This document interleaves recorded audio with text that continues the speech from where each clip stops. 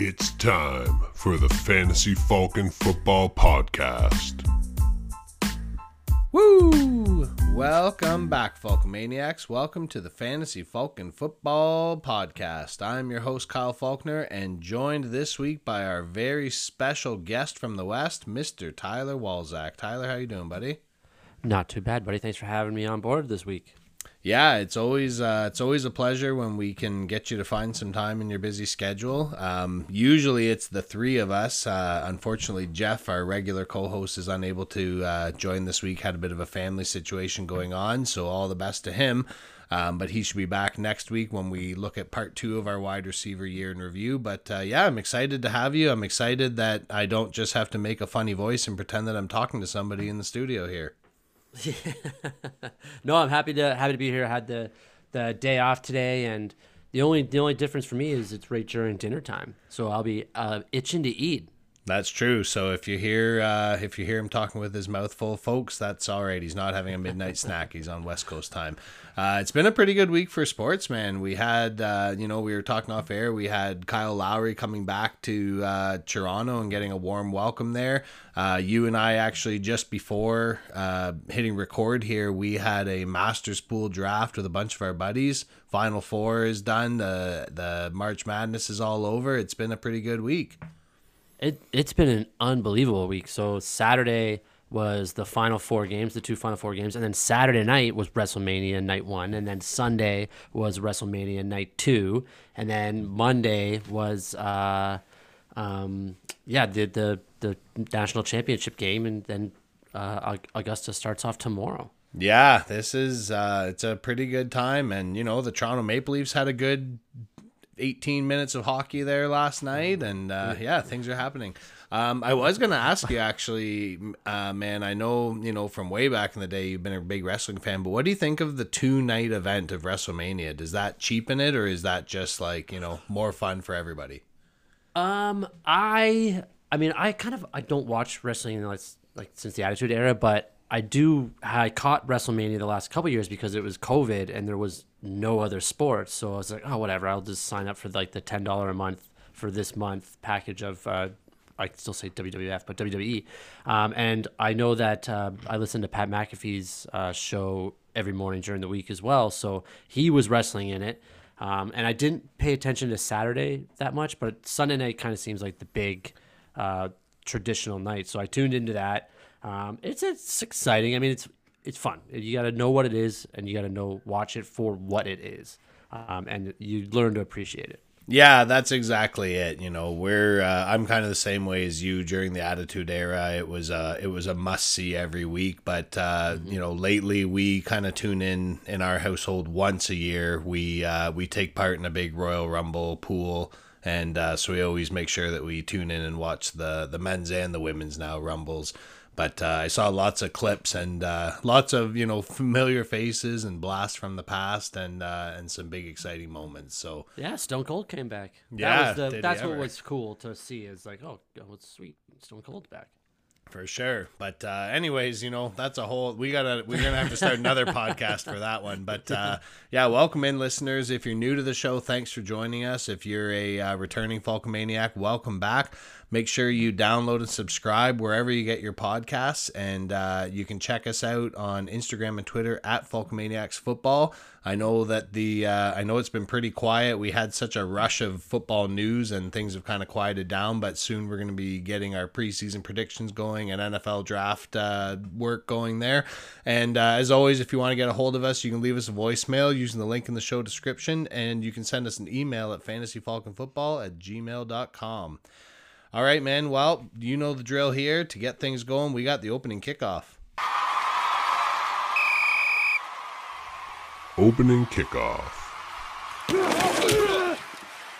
So one of the, most storied players, one of the guys who I can honestly say for probably the first decade of my fantasy football, career, if you want to call it that, This guy just seemed to end up on my team every single year. He was always there. He was always, up in the higher ranks of running backs, and just nobody wanted to take him. And finally, it was too good to pass up. I'm talking about Frank Gore.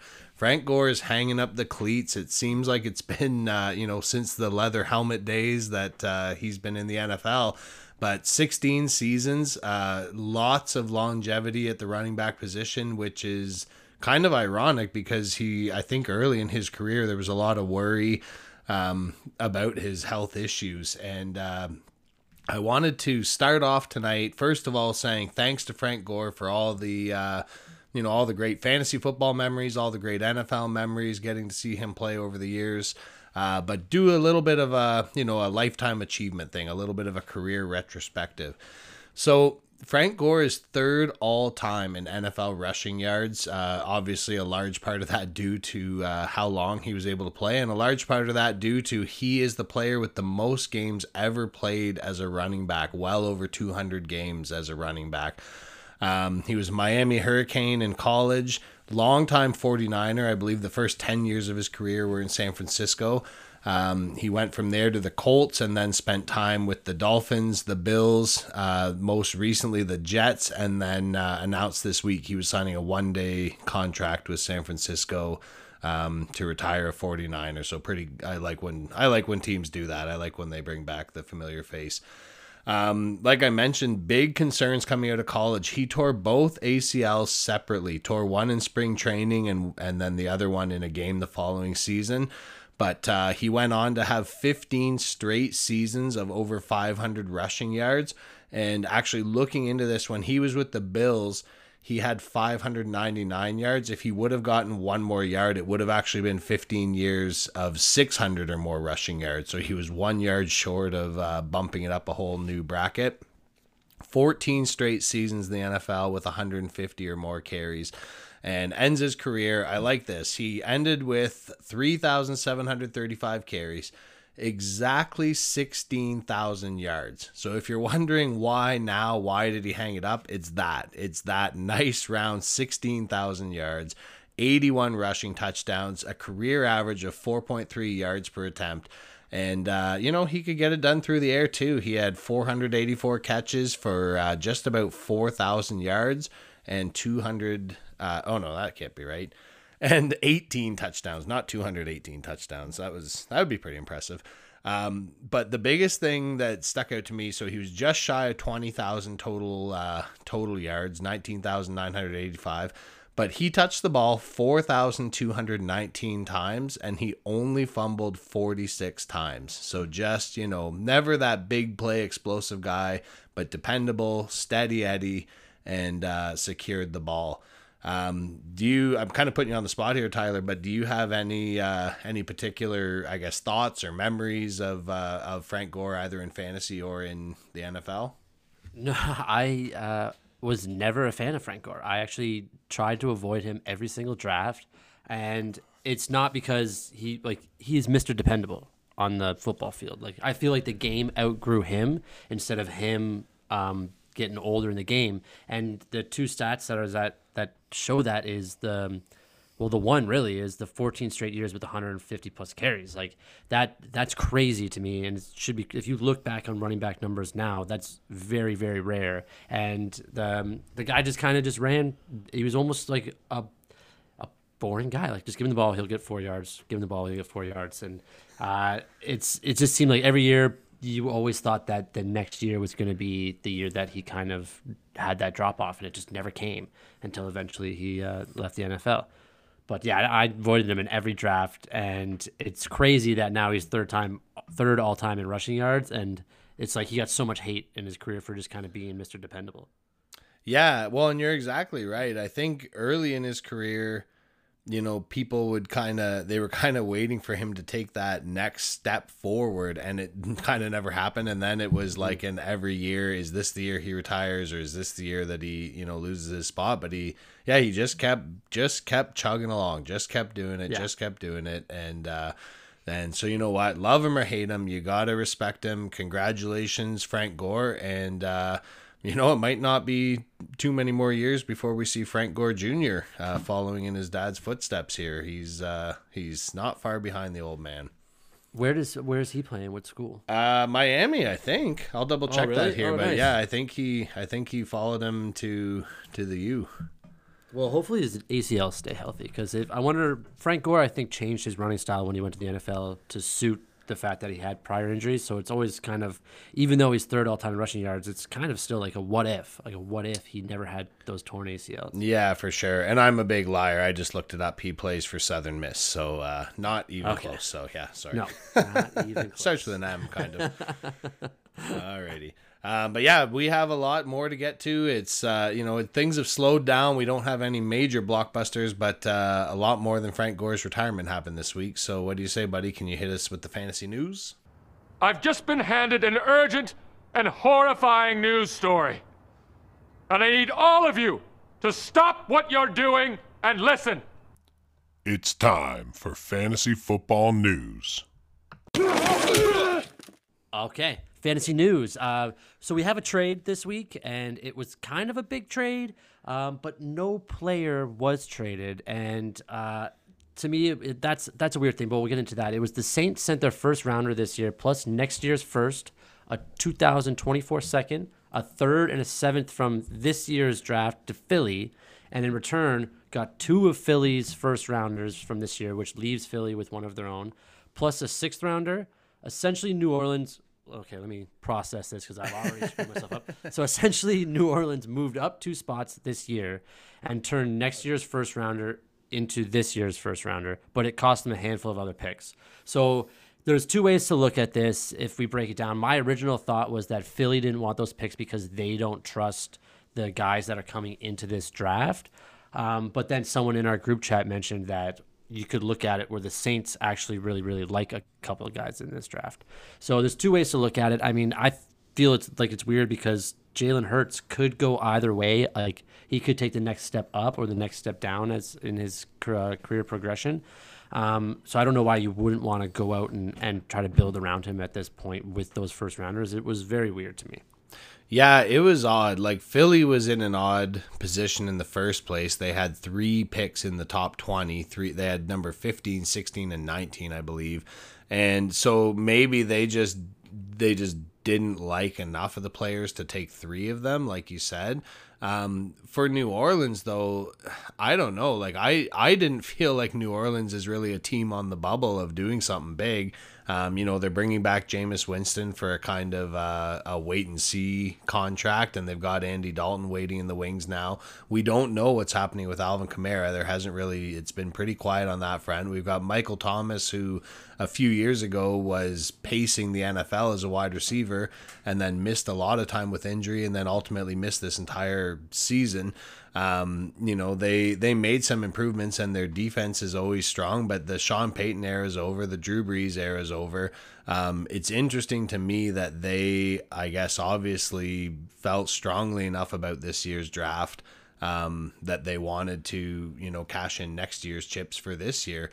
Hopefully it doesn't put them into a big hole, because anytime that you're giving up, twice as many picks, and anytime you're selling off like that to get picks right now, you better hit on them, because if you don't have that chance over the next couple of years to really make up for it. So, I don't think it's a bad move for Philadelphia.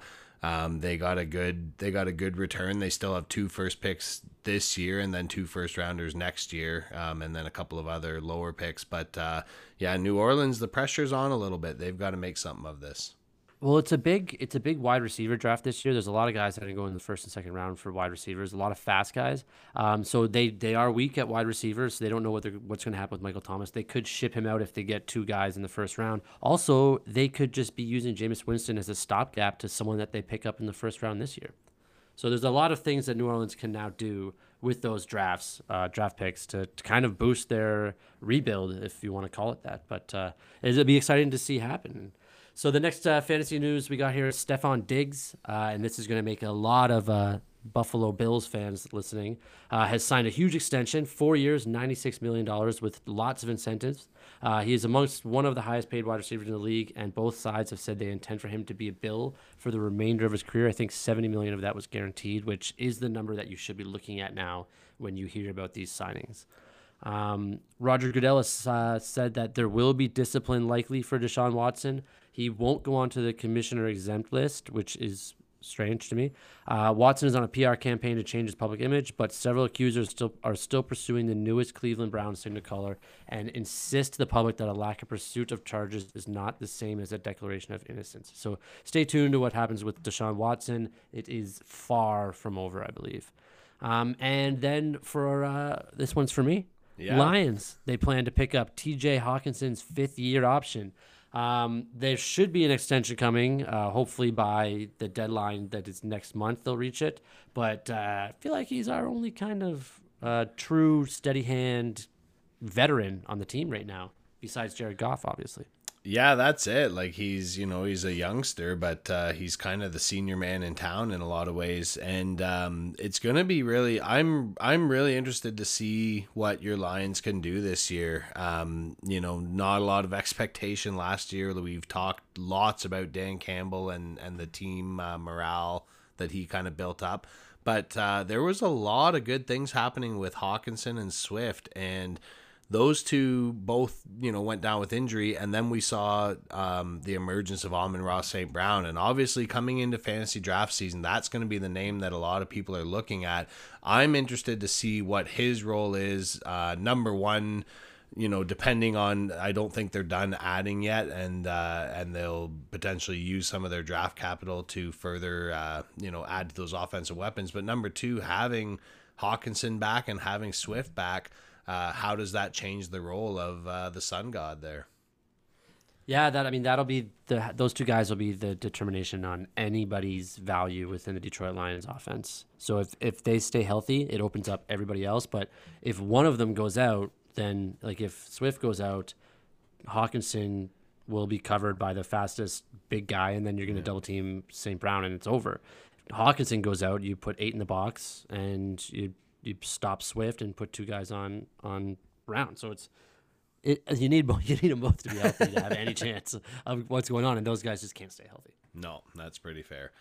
All right, we had a couple of minor moves here. Marlon Mack has signed with Houston. He has said it vocally. He's not going there as, a placeholder. He wants to get back. He's still a young player. And in 2019, he was a 1,000-yard rusher. He had kind of taken over that starter's role. Don't forget that when Jonathan Taylor was drafted, the plan was for him to kind of spend some time backing up and working his way in. Obviously, he was a big name coming out of college, but that was a crowded backfield. It wasn't really an ideal landing spot for him. But in the first game of the season, Mack tore his Achilles, and that opened the door for Taylor to kind of explode onto the scene in his rookie season. So there was no future in Indianapolis for Mack. Houston had, I feel like they had 56 different running backs on their roster last year, a real who's who of fantasy football in 2011. But Mack has, as good a chance of anybody of stepping up, and he might be a guy you have to pick up on waivers to fill in for a bye week next year. Speaking of which, Devontae Parker, who, kind of a perennial disappointment when he was with Miami, had that one season where all of a sudden it seemed like it was all coming together for him, and then they brought in Jalen Waddle, who really took over the scene there, and now they've got Tyreek Hill, and it was just too crowded in South Beach. So he has been traded in division. He's been sent up to New England. He's going to go and play under the Patriot way. This is weird to me.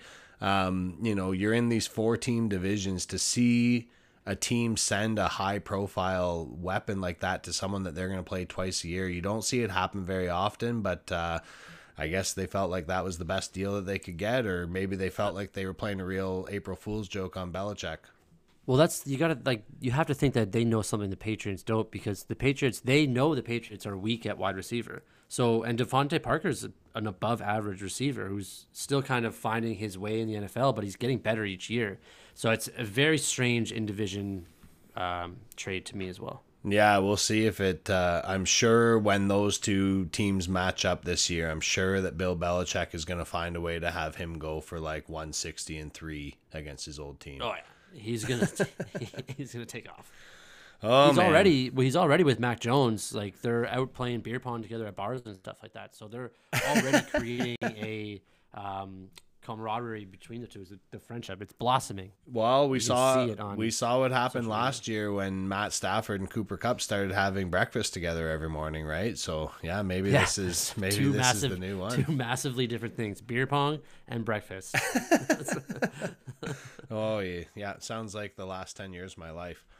Yeah. Anyways, speaking of former Patriots, I guess Rob Gronkowski, he hasn't committed yet on what he's doing.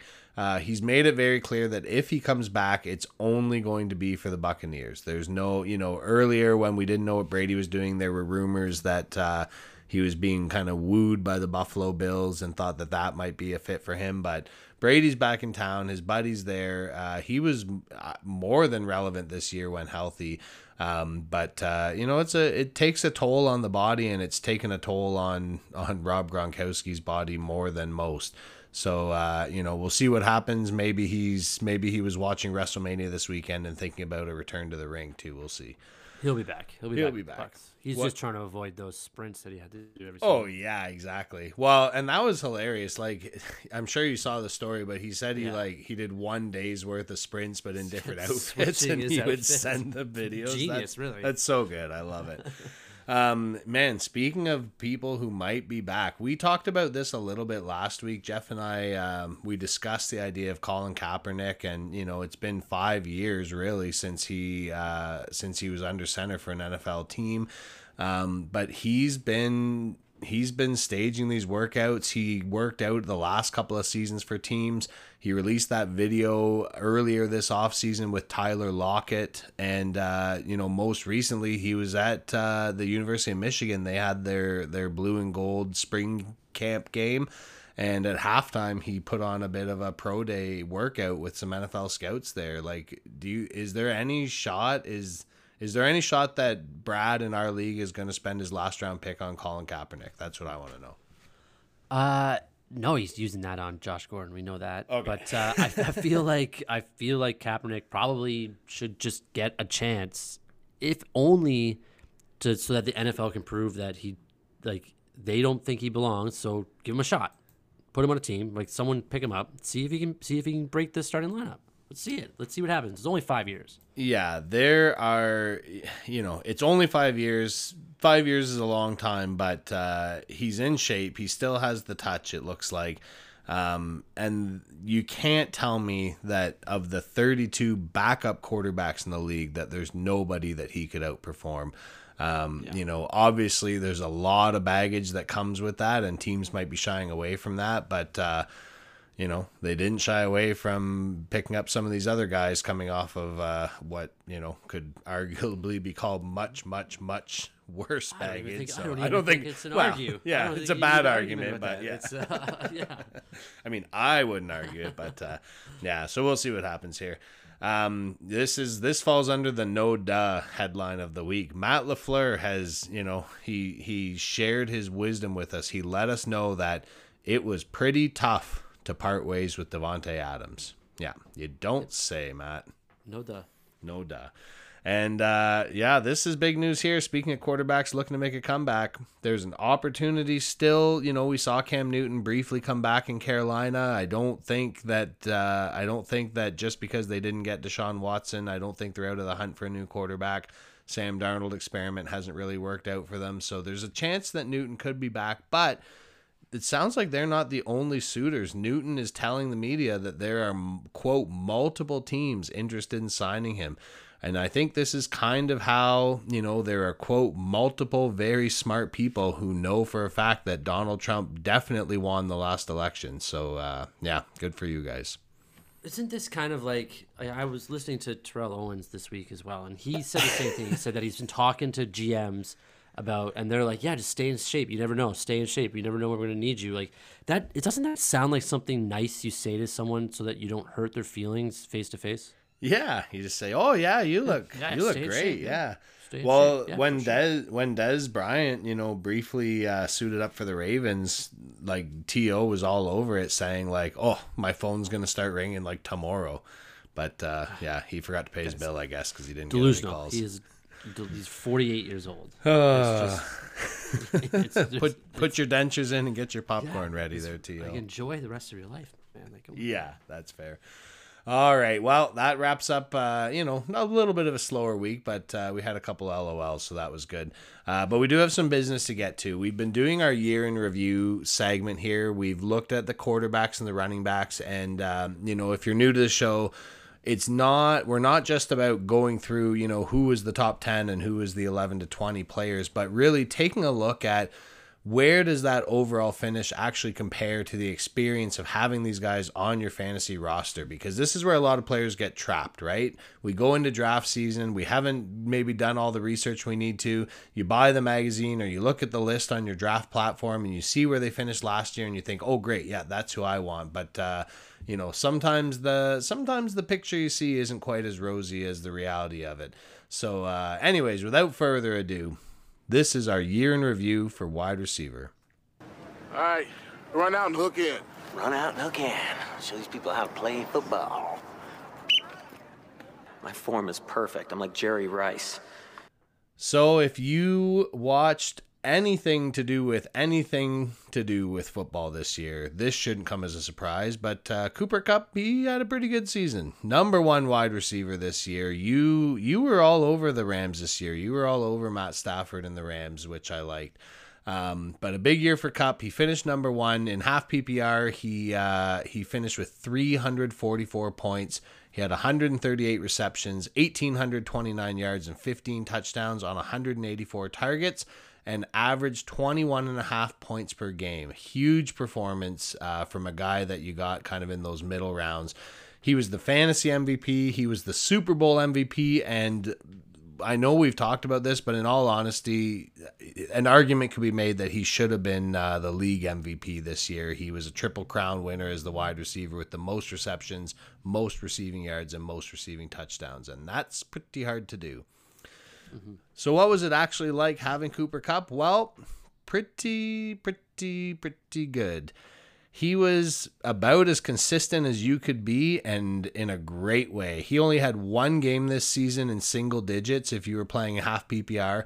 7 times, so almost half of his games, he was over 20 points. So 7 times he had a huge game for you. And, the rest of the season, he was between 10 and 20, so he gave you a good performance. Didn't crush you. Now, he didn't have the massive blow-up games that some of the top 10 wide receivers we're going to talk about today gave you. He didn't have those weeks necessarily where he played and it was all over, but he put your team in position to win again and again and again. He was a must start basically from week 1 and never took the foot off the gas. If you match up the production with where you got him in drafts, he was indispensable. He was almost untradeable. And I don't think there's really much question that he's going to be the number 1 wide receiver off the board this coming year. Well, I'll agree with you that if as overall value last year, he was probably the best picked wide receiver for where you got him and what he gave you. I will disagree with you. I don't think that he will be the number 1 wide receiver next year. Ooh. I don't even think he'll be top 3. But next on the list for a wide receiver review is Davante Adams. Adams was again elite at the wide receiver position and worthy of his draft status, which was higher than Cooper Kupp's, I think, by probably 2 rounds, maybe even 3, depending on your league. He might have hurt your team between weeks 6 and 10, though. He missed 1 game due to injury. Now, he had overall this year had 7 games over 100 yards, including a 200-yard game against Cincy. Now, in that week 6 to 10, he scored 10, 16, 7, and 11 points. Now, if you kind of break down what you need each week from your wide receivers, you kind of want everyone to score at least 10 points or up. So it's not like he was horrible and killing you, but he wasn't that elite wide receiver consistently from the first 3 parts or 1, 2, and 3 parts of the season yet. But over his final 6 games, he was fantastic. He scored 25 points in 4 weeks. in 4 of those weeks. So he got you exactly what you wanted with his team of Aaron Rodgers and him again this year. And unfortunately, it's going to be kind of a toss-up with him next year. Yeah, no pun intended, right? Yeah. He is going to be one of the most talked about fantasy players this year, and it's going to be so hard to call because we just don't know, right? We know what his talent is, but we have no idea what the system in Vegas is going to be able to do. We have no idea how his role is going to compare with Waller in town, who's been that primary guy for Carr, with Hunter Renfrow, who's kind of emerged when needed over the last couple of seasons as that super reliable, high volume guy. I don't think there's any question that he's going to get fed targets, but an Aaron Rodgers target and a Derek Carr target are not the same. That's exactly it. His value didn't go up. At this point, I can't argue that his value went up with him going to the Raiders. Yeah, so it's just a question of if it went down, and if so, by how much. Yeah, exactly. All right. Well, number 3, this was the first kind of surprise, I guess. Well, I guess you could call Cooper Kupp a surprise, but we have seen him up in the top 4 before. But this guy kind of got written off. His teammate had a great season the year before and was drafted over top of him. But Deebo Samuel, this is the guy, if you didn't have Kupp as your vote for fantasy MVP, it was probably Deebo because of how late he went in your drafts. So, pretty good season through the air for Deebo. 73 catches, 1,310 yards, 6 touchdowns on 115 targets. But the reason why he's so high up on our list, he also complemented that with 51 rushes for 320 yards and 7 rushing touchdowns. So he finished with a total of 273 points and basically the same per game production as Devontae Adams, 18.2 points per game for a guy who was probably taken in the double-digit rounds of your fantasy draft. He essentially created No, I'm actually, you keep talking. I'm going to look up what his average draft position was last year. So thanks. Sure. He basically created a new position. He said it at the Pro Bowl. He wants to be categorized as a wide back. I'm interested to see how much they can replicate that this year. He was, like I said, he was a late addition and could have been a league winner for you in a lot of places. But this was surprising to me. And, I hope I do, because I co-host a fantasy football podcast every week, but, I consider myself a guy who's pretty up on what's happening with these players. And usually I don't see too many stats that are really shocking, but looking at his rush attempts over the first 8 games, over the first half of the season, he only had 6 rush attempts total. So that dual role, it didn't exist for half of the season, which I guess in my mind, because he was so productive even as a wide receiver at that time, I kind of assumed that it had been ongoing. So over the last 8 games, he averaged 7 carries a game. He was electric. Every time he touched the ball, it seemed like he had a chance to break away and score. He carried that team on his back multiple times. Twice all season long, he gave you a single-digit performance. And, just like what we talked about with Cooper Kupp, he didn't have a lot of those enormous blow-up games, but carried you with good to great production just about every week. And his average draft position last year was 105. Ooh. That is, listen to some of the names above him. It's insane. No. DJ Chark. This is the one that's kind of the next one. Michael Thomas. Now, remember when we drafted last year, Michael Thomas was already told that he would not play the first 6 weeks. And he was drafted 5 spots on average above Deebo Samuel. That's insane. Oh, my goodness. Wow. Pretty good. Thanks for trading him to me, George. I appreciate it. And I would have him above Cooper Kupp next year. Number 4 on this list, Ja'Marr Chase. Chase was... Now, on our little thing here, it says one of our worst calls of the preseason on show, but I'm not going to include myself in your show. So Chase was one of the Faulkner's worst calls of the preseason on the show. Basically the opposite of your Allen Robinson call. But as a special, as a rookie year that he had, He wasn't always a plus week by week for you. Chase scored 10 or fewer points 5 times this past year, the same number of times he scored 20 or more points. Those big games included a 30-point effort in Week 7 and his famous 50-point performance in the championship week, which is all anyone's ever going to remember.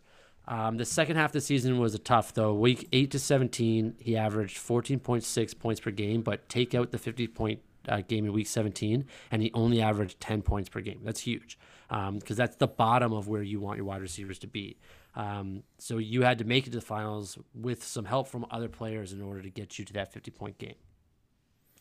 See, and we, like, coming out of the draft, I liked Chase. I thought it was a terrible pick for what the Bengals needed, right? They went for a weapon where they already had a couple of pass catchers in Boyd and Higgins. They had a quarterback who basically had just been run over by a cement truck, and rather than invest in someone to protect him, they went for, more speed. But that's why I'm sitting in my house in Sarnia, Ontario, and they're living it up in the big bright lights of Cincinnati, I guess, because, joke's on me. He helped. He was a big part of that team making it all the way to the Super Bowl. But don't forget, too, in the preseason, he was struggling. He talked about he was struggling with the speed of the game. He was struggling with the ball. He just couldn't get back on the same page with his old college quarterback. And maybe he was just sandbagging us. Maybe he was just playing us for fools. But you got into a tough position with a guy like Chase, where in the first half of the season, if you gambled and picked him, he was great. He was so great. But then when he went off, it's that dilemma every week of, like, do you risk sitting him? Do you risk sitting him and him having the big game on your bench? But the fact is that for half the season, he didn't have that big game at all. So you had to survive to get to that Week 17. And I know that a lot of people did. And I know that a lot of people, when Burrow went off in semifinal week, even if Chase had been on your bench, you were willing to put him in there. I should make a quick note. We talked off air. I didn't have our preseason ranks for some of these guys in, but we did want to make a quick note of that. Chase was our number 26 wide receiver. We didn't bury him, but he was certainly further down the list. Devontae Adams was our number 3 guy. Stephon Diggs was our number 2 guy. So, both of those guys finished in the top 10, but far down. Deebo Samuel was way down in the high 30s there, and Cooper Kupp, he must be pretty down here. Oh yeah, 21. So a couple guys that we saw as being like a low end wide receiver 2, ending up in the top 4. So pretty good. This next guy, though, coming into his second year, there was no real shock value here. People expected big things, and for the most part, he delivered. He was our number 6 guy coming into the year, and he finished at number 5. Justin Jefferson, the 2020 rookie sensation. For some reason, the Eagles had no interest in taking this guy, and they gifted him to Minnesota. But overall this year, it was pretty good. He finished with over 1,500 yards on 103 receptions and 9 touchdowns. 257 fantasy points, averaged 16 points a game. But he kind of went as the Vikings offense did this year.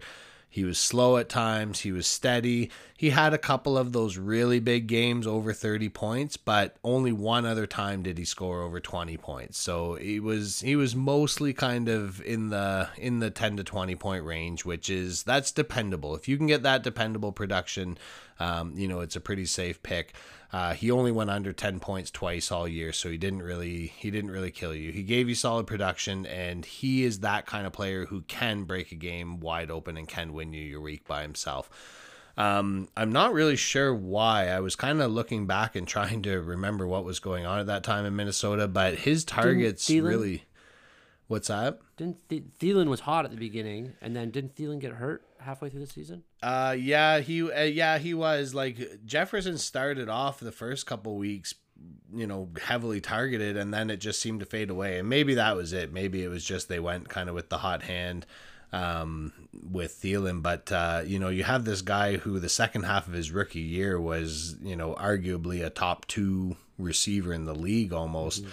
I don't know. Maybe that's why Mike Zimmer's not in Minnesota anymore, because they didn't force feed him the ball. But Once they hit week 10, he was double-digit targets every single week except one. So they obviously gave their head a shake and figured things out.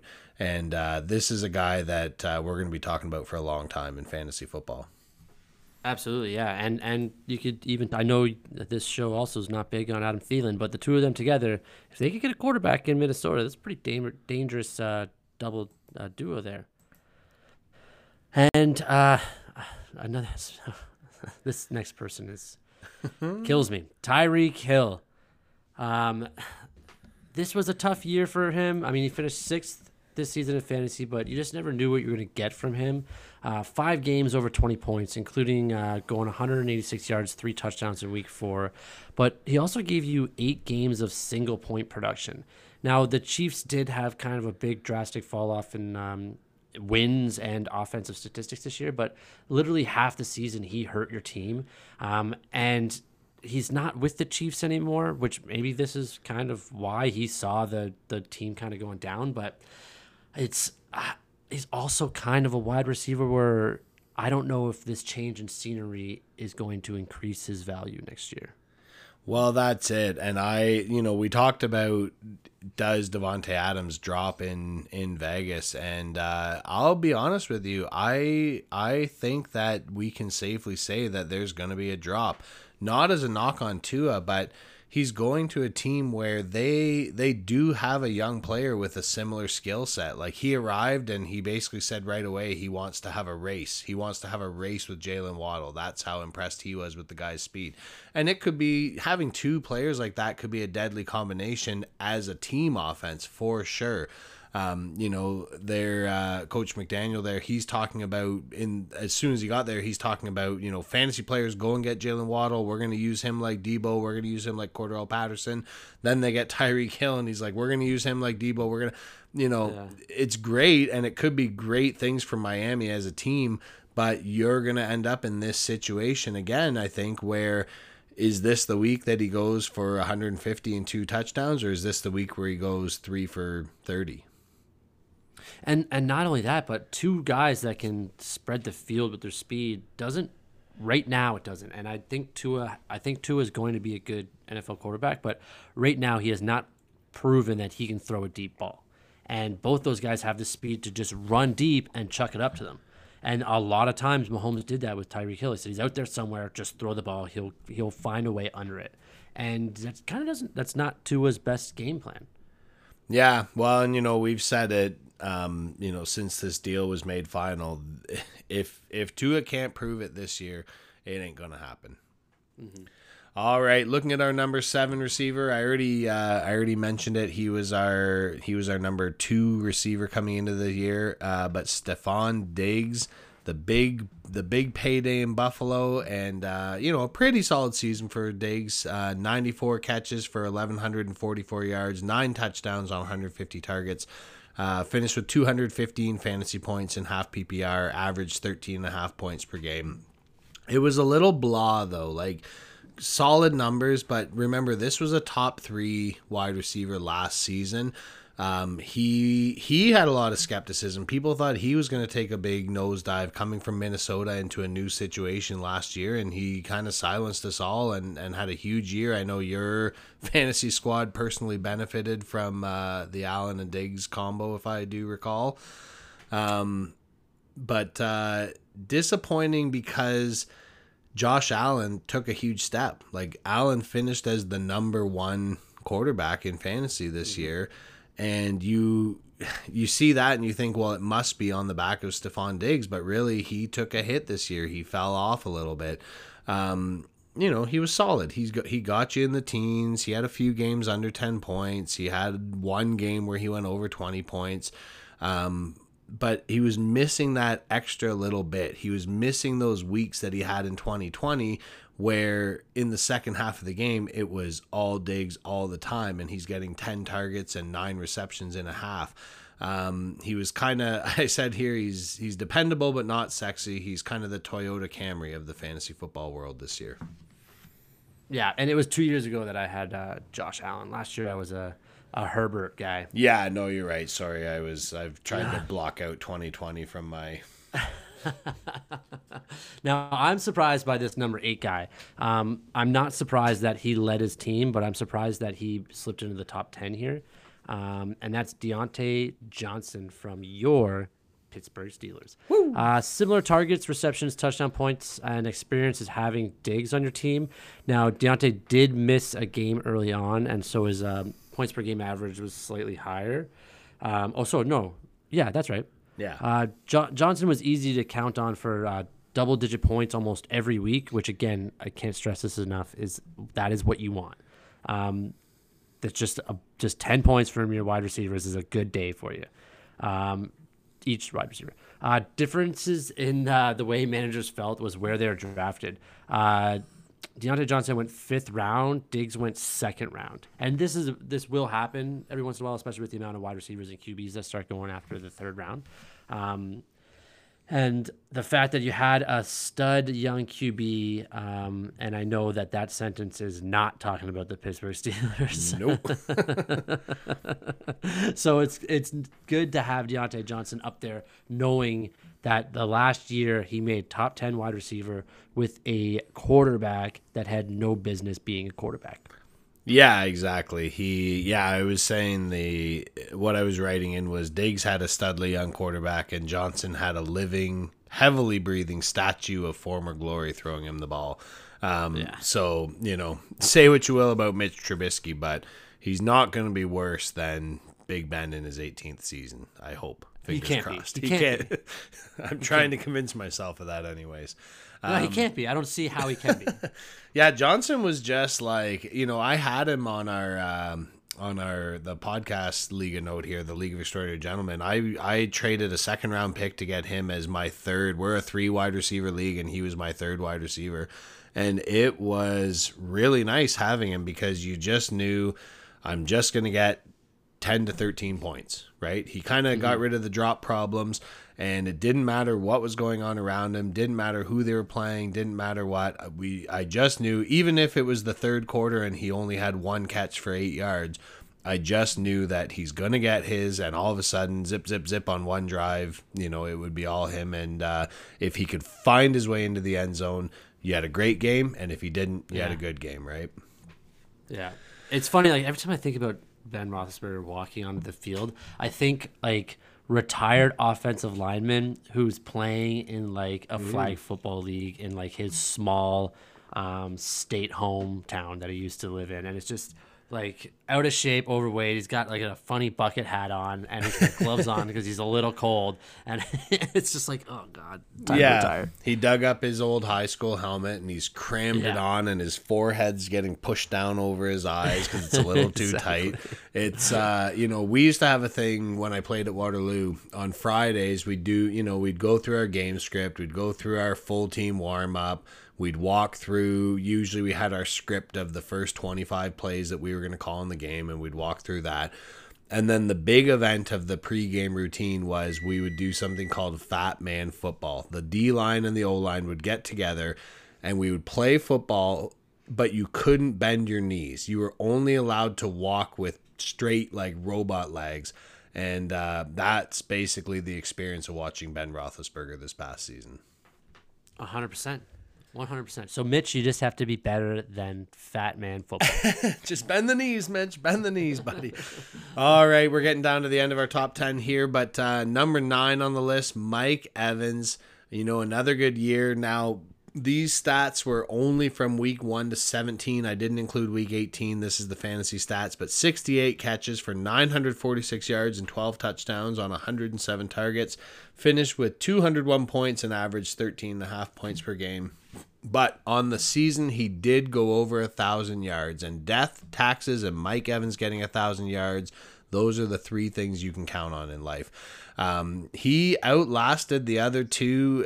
They had that triple threat, that 3-headed monster in Tampa Bay. It was him and Chris Godwin and Antonio Brown. And, Godwin went down with injury, and Antonio Brown, he went out a couple times this year. He went out first. He had a choose-your-own vaccination status fiasco.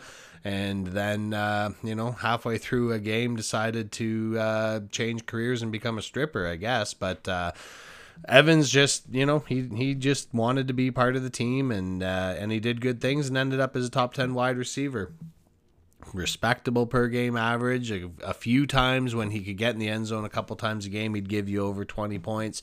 But that all happened in the first half of the season, and I know that for managers it was frustrating. I wish I could read some of the Sunday afternoon text messages in our league group chat in the Sorry for Partying League, because a certain fairly complainy pants. Yeah. Brad. Well, yeah. Well, he traded to when He I traded won the him to me, championship yeah. in 2021. He traded him, and I was like, what? Like, this guy just loves to complain about the slow days that Mike Evans has. And then you look at the end of every year for like the last 5 years, Mike Evans is in the top 10. Yeah, I did our league a solid this year. I traded to get Mike Evans just so that we wouldn't have to hear about it anymore, basically. So I traded for him the year before that, and he won me the championship. He was on my team when we won the championship. There you go. But this is kind of what he does. He has these good yardage years. He did it with famous Jameis. He's been doing it with Tom Brady. What always saves him is even the games where he has low yardage. He is he's a bigger, not bigger, but broader bodied wide receiver, and he's strong. He can get himself into the end zone. Don't forget that year that you had him, it would have been before you traded for him, but he had a couple weeks where his stat lines were 1 catch for 1 yard and 1 touchdown. And then I think the next week he had 2 catches for 3 yards and 2 touchdowns. So obviously he's got that connection, and he's got Tom Brady back in town. So I think we can kind of expect more of the same there. Yeah, it'll be another banner year for Mike Evans next year. You're up with the highs, and you're down with the lows, and it's just, you have to know that at the end of your season, he is a value to your team. Unlike this next jabroni who drove me wild last year. I turned Travis Kelce into DK Metcalf and DeAndre Swift, thinking that I was set to win back-to-back championships. Because DK is an athletic freak. There's no argument about that. And it's just like, I don't know what happened. He had 118 targets. He only had 909 yards, 12 touchdowns. I don't know if this is without that week 18 or not, but 198 fantasy points. And people keep expecting him to have this amazing league-breaking season. I know I did. But with Drew Lock throwing in the ball now, you kind of got to step back from that. So it's it's just, I don't even want to talk about this guy right now. He was I traded for him at the highs. He was like the first 8 weeks he had 8 touchdowns every week. He's like over. So he. I'm sorry, listeners. I'm like I am bright red in the face right now because he was doing so well for 8 weeks. Like just scoring touchdowns, win touchdowns. I know he only went over 20 points once, but he was getting you what you needed. That like at 15 every week is just, if I can't stress it enough. If you get 10 points from the wide receiver, you're like, you can average 100 points a game and win each week. And then week 9 hit, and he had a bye week, and the next weeks he gave you 4 points, 5 points, 1 point, 8 points, 6 point, 8 point, and then he got up to that 11 points. And it was like, this guy is so frustrating. Like, so you get to the end where I'm in the playoffs and I'm starting to win. I need to win these weeks. And he's just, do you bench DK Metcalf? Do you start him? Like, you have to start him because the potential there is huge. And then, of course, in the last game of the year, 28 fantasy points, scoring 3 touchdowns. There's only 3 of the 4 he scored after that bye week. And every league has that bitter owner. I'm the bitter owner that was counting on DK to win me my championship. He couldn't get me to the week that I needed him. And I don't think I'll ever draft him again. I don't think I will ever draft DK Metcalf again for the rest of my life. I know there was other things going on in Seattle, but I can't. You're gonna have to take over. It's so hard. It's so hard when you have a guy, and this is the Jamar Chase fiasco all over again. Mm-hmm. He was one of the most dependable players at the start of the season, But this is the same kind of thing that we saw last year in 2020. Like, when I say last year, I'm talking about like 2 years ago. I guess I need to smarten up. But in 2020, he finishes the number 5 wide receiver in 2020. But it was not a season full of happiness. It was half a season of unbelievable, we haven't seen much like this in the history of fantasy football, and half a season where he's like borderline unstartable, but you worry every week. Is this the week I'm going to take him out? Is this the week? And you know what happens. You remember what happened 2 years ago with one of my running backs, right? This is the week I had to put Miles Sanders on the bench, and of course, that's the week that he went off, and it ruined my life, ruined my season, ruined my life. Why would you bring that up with me here? Oh yeah, but that's the thing. You made me feel better. Well, because every week with DK, you're worried that that's what's going to happen. You're going to put him on, and that's the week that he's going to go off. And yeah, you're right though. Like everyone who had him, it's pretty unlikely that you made it to where you were in the finals if you were starting him. And then you had to watch as he exploded for his biggest performance of the season after he tanked your playoff run, right? Yeah. Oh, Those man. players, they get you for years. They get you for years. This is not a one-time thing with DK Metcalf that I will like, oh, I had him on my season that one time. It sucked. I'll get him again. It's like, no, I don't want this guy anywhere near my team. It's like Jeff, when next week I'm sure he'll be listening to this and go, yes, Kenny Golladay for me. Kenny Golladay, he'll have nothing to do with. I don't want anything to do with DK Metcalf ever again. Oh boy. Yeah, this is, you know what, of all the year in review series, the wide receiver one is, I think it's the most important, but it's also really the most eye-opening of, we see this top 10 list, and there's going to be people in June and July and August who look at this top 10 and they, you know, if you're a casual fan, you recognize these names, you see, oh, they had a good season or whatever, and jump on the bandwagon, but you're putting yourself in a whole world of hurt with some of these guys. Yep, you really are. Anyways, before we get going here, we do have one more thing to get to, Falcomaniacs. In the off season, we like to wrap our show up with a little something called the 2-minute drill. It's time for the Fantasy Falcon Football 2-minute drill. So we got a real quick question for this week. You know, the quarterback carousel has been out of control. The controls are broken. The carney in charge has gotten into the bathtub moonshine, and the thing is spinning around wildly. But 2 starters from this past year are still with their old teams. I'm talking about Jimmy G in San Francisco and Baker Mayfield. And it seems pretty unlikely, you know, barring criminal matters or barring a big setback in camp, that either of these guys is going to start for their old teams. So my question for you, Falcomaniacs, and my question for you, Tyler, is who is going to start more games in 2022, Jimmy Garoppolo or Baker Mayfield? That is easy. Jimmy Garoppolo, and he will be starting for the San Francisco 49ers. Take that, Jeff. Woo! I love it. I think that Jimmy G, right now he is injured. He just had surgery on his shoulder. So he also is a guy that doesn't have an ego of, I need to be the starter here. That's why I'm here. He's a guy that says, I will be the starter here because I'm going to go out there and I'm going to earn it and I'm going to take it. And that's what he did last year when they drafted a kid and they said, we're going to put him in. We're going to put him in. He said, okay, that's great. I'll sit back. I'll teach the kid. I'll do what I need to do because I'm a team player. But I'm going to let you know every day at practice, I'm going to try to take that kid's job. And he did. And he got the job back and he took him to the playoffs.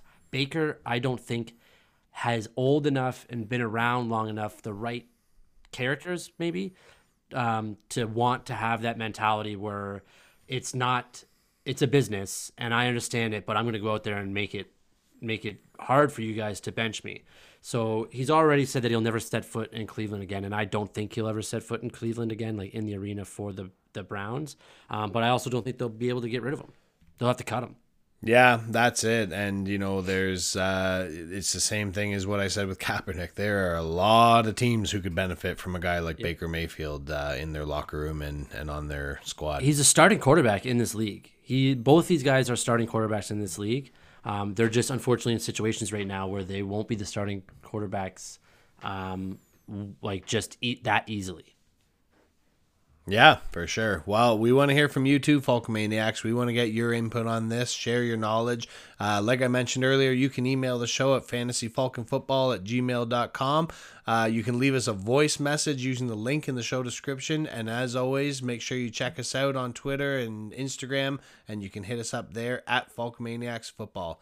Tyler, it's always a pleasure having you on. I really appreciate it. It's nice catching up, and it's nice chatting some football with you, man. Hey, man, thanks for having me on. I'm glad I can make it.